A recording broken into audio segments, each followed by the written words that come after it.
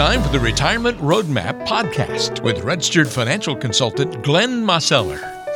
We've got a great show on the way for you today. This is the Retirement Roadmap podcast. Walter Storholt here alongside Glenn Mosseller. Glenn's a registered financial consultant at Roadmap Financial Consulting. You can find him in the office there in Greensboro on Mears Chapel Road and always online at greensbororetirement.com. We've got a great show today where we're going to be answering some of the questions that maybe have been on your mind. We're calling today's show I've Been Thinking About. I'm going to assume the role of different folks who are in their retirement planning preparation stages, and some of the things that I've been thinking about, I'm going to throw through, Glenn's lens and filter and see if he can help me navigate some of these different situations. I love it when we get the chance to do this because we can cover a lot of different financial topics and cover a lot of ground. So, Glenn, one thing I've been thinking about is if we enter into a long down period in the market, what would be the best approach for someone nearing retirement? Let's say I'm almost near that point and trying to figure out the best way to position myself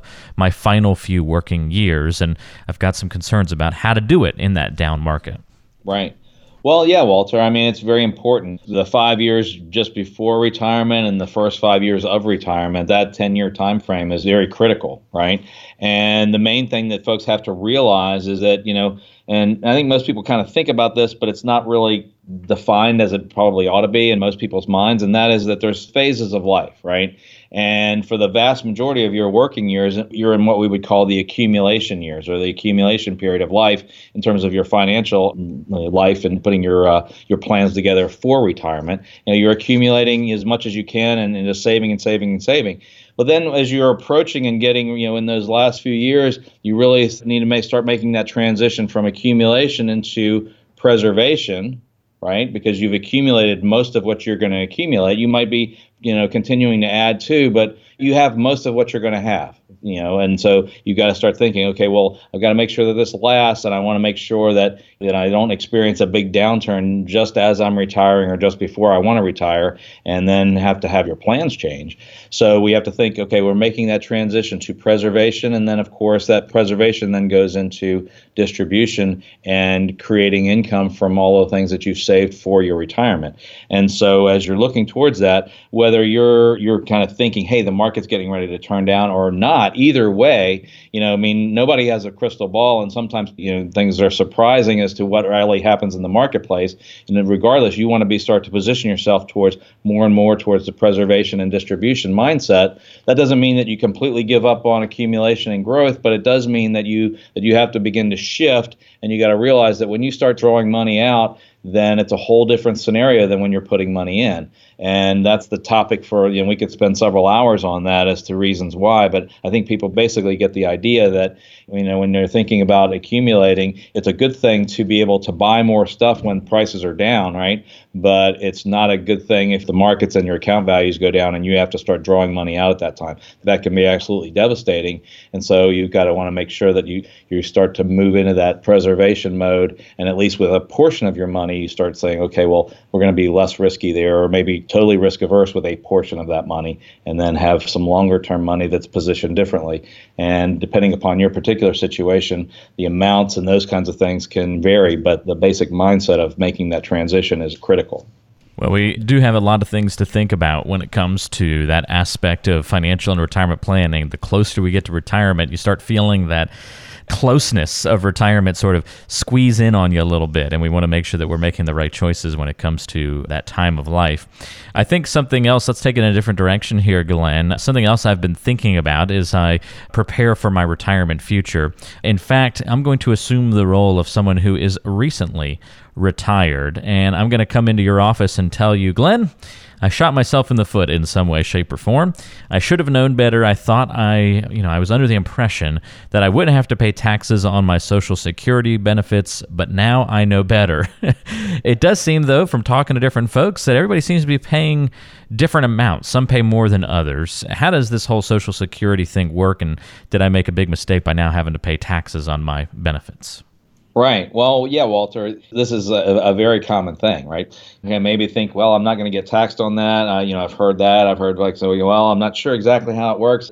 And the way it does work really is that when you start thinking about Social Security, you have to realize that in the tax code, it's a little different than any other thing that you're going to come across in terms of income or income planning. And that is that Social Security benefits are not inherently taxable, but they become subject to taxation based on how much other income you have. And there's this calculation inside the tax code called provisional income. And it doesn't have any meaning anywhere else outside of the U.S. tax code, but it's a calculation, that's done within the tax software and your tax preparation to determine whether or not your Social Security is going to be subject to taxation, and if so, how much of it's going to be subject to taxation. And like I say, it's going to be based upon how much other income you have and the type of income it is, and what goes into that calculation to find out what your provisional income is. And so that's something that you really want to try to do some planning around. And obviously, and if you haven't done that and you find yourself in that position, it's a little harder, although sometimes you can still make some plans. But if you know about it in advance, it's all that much better, right? But it's a piece of the puzzle that is not really understood by a lot of people as to how that works. And obviously, if you're able to keep your Social Security from being taxed, then that money is going to go further and your other monies are going to last longer. So it's a really, really important piece of the puzzle. And like I say, there's an awful lot of people who are not taking that into consideration. And there's an awful lot of, advisors that that's not really their skill set to know how Social Security works. And, they're more apt to be looking at, the performance of an account versus, the overall income planning and how do we make sure that the money lasts longer, and then what that money is there for is for retirement income. And that's, like I say, there are certain skill sets with different advisors, and you want to make sure that you're working with somebody who understands how that works and that they can help you plan and strategize to try to make your money last longer. Because as we all know, it's really how much you get to keep versus, what you actually see in the account, right? Because if you end up having extra money go off to taxes that didn't necessarily need to go, well, then, if you could have held on to those dollars, your real return would have been better because you would have been holding on to more dollars for a longer period of time. Yeah, it's important to be thinking about. So thank you for guiding us through that common problem, wondering about how Social Security benefits are going to be taxed, when it applies, when it doesn't, what level we fall into. Lots of things to sort out there as you plan for retirement. All right, let me hop into another set of shoes here, Glenn, put myself into a different position here. Let's say that, unless something goes horribly wrong, I'm expecting a sizable inheritance from my mom. Let's say she's currently near 90 years old, and I do have the feeling that she's in declining health. It's not something certainly that I'm rooting for. It's just the reality of the situation. Is it unwise for me to go ahead and start factoring that inheritance into my retirement plan? This is an interesting topic, Walter, because, some folks are going to automatically begin to do that. Some folks are going to say, well, I kind of feel guilty if I start to do that, so I'm just going to kind of not deal with that. And the reality is that, yes, you don't want to necessarily anticipate it. And like you say, you're not rooting for it. But, if that's a reality that and a lot of times you've had those conversations with parents and whatnot, and you realize that, hey, this is likely going to take place. You're not sure exactly how much it's going to be because there might be some long-term care expenses and other things that might come up. And if your folks need it, they should use their resources.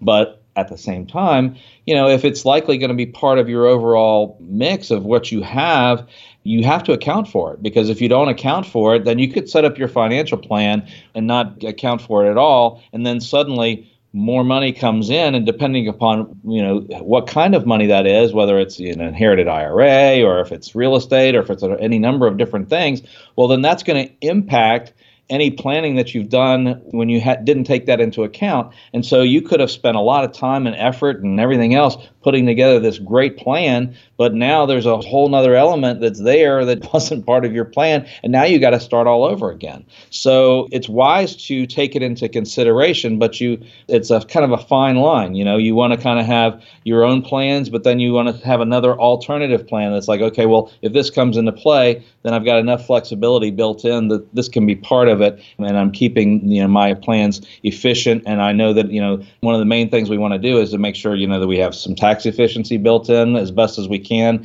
We also want to think in terms of, market fluctuations when we're drawing money out, and also for our own long-term care as well as our parents' long-term care. And so as we're putting together our plans, you want to have, a variety of what-if scenarios, particularly if you realize that this is likely going to happen. And it's a little touchy area because, you're not really rooting for it, but it's not very smart to just completely just ignore it when likely it's going to become part of your life. And then if you're not prepared for it, if you've made decisions that, that are hard to reverse and you didn't take that into account, well, now you end up having some problems.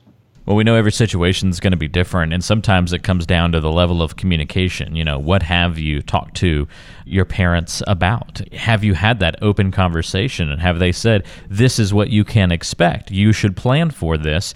Or are you just guessing and you've never had the conversation with them?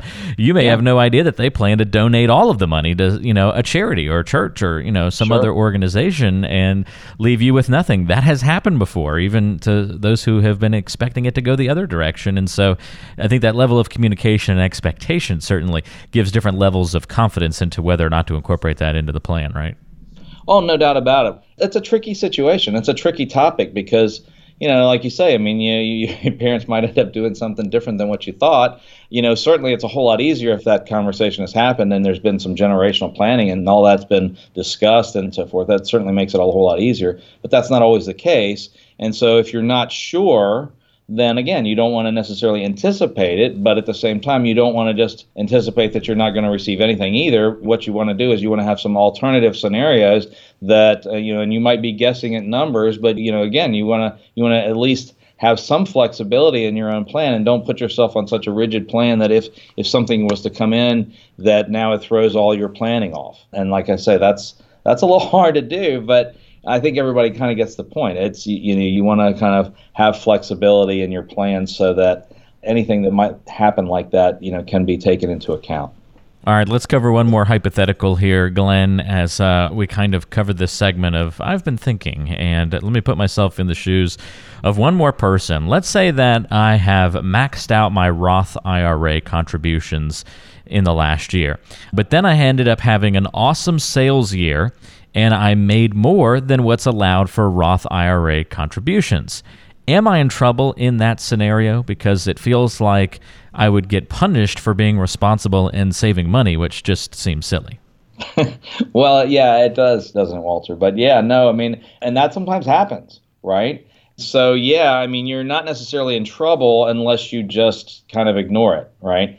If you find yourself in that position and you've made contributions into this account and come to find out that, oops, the situation changed and now I'm beyond the limits and I can't really do that. Well, the IRS realizes that those kind of situations happen, and there's procedures to follow to be able to extract the money and do the right thing. So you need to do that because, if not, it's going to come up, when the reporting, goes in, because whenever you make contributions, that's reported to the IRS, right? You get a copy, they get a copy. And so that's a known thing. And so when that happens and then your tax return comes in, it's going to pop up and say, oh, well, this is not allowed. And then you're going to get one of those letters, right?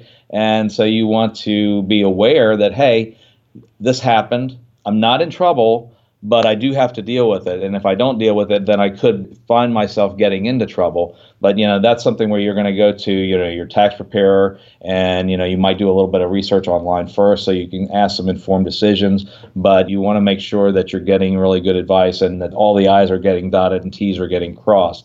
I don't want to get into the IRS code as to how to do that at this point, but in essence, there is procedures to be able to fix things that happen like that because, it happens. That's kind of a normal thing, right? If you make that transition or if you have just an outlier year and all of a sudden you find yourself in a different place than you normally been, you're not going to be the first person to ever have that happen. And so there's going to be procedures in place to fix it.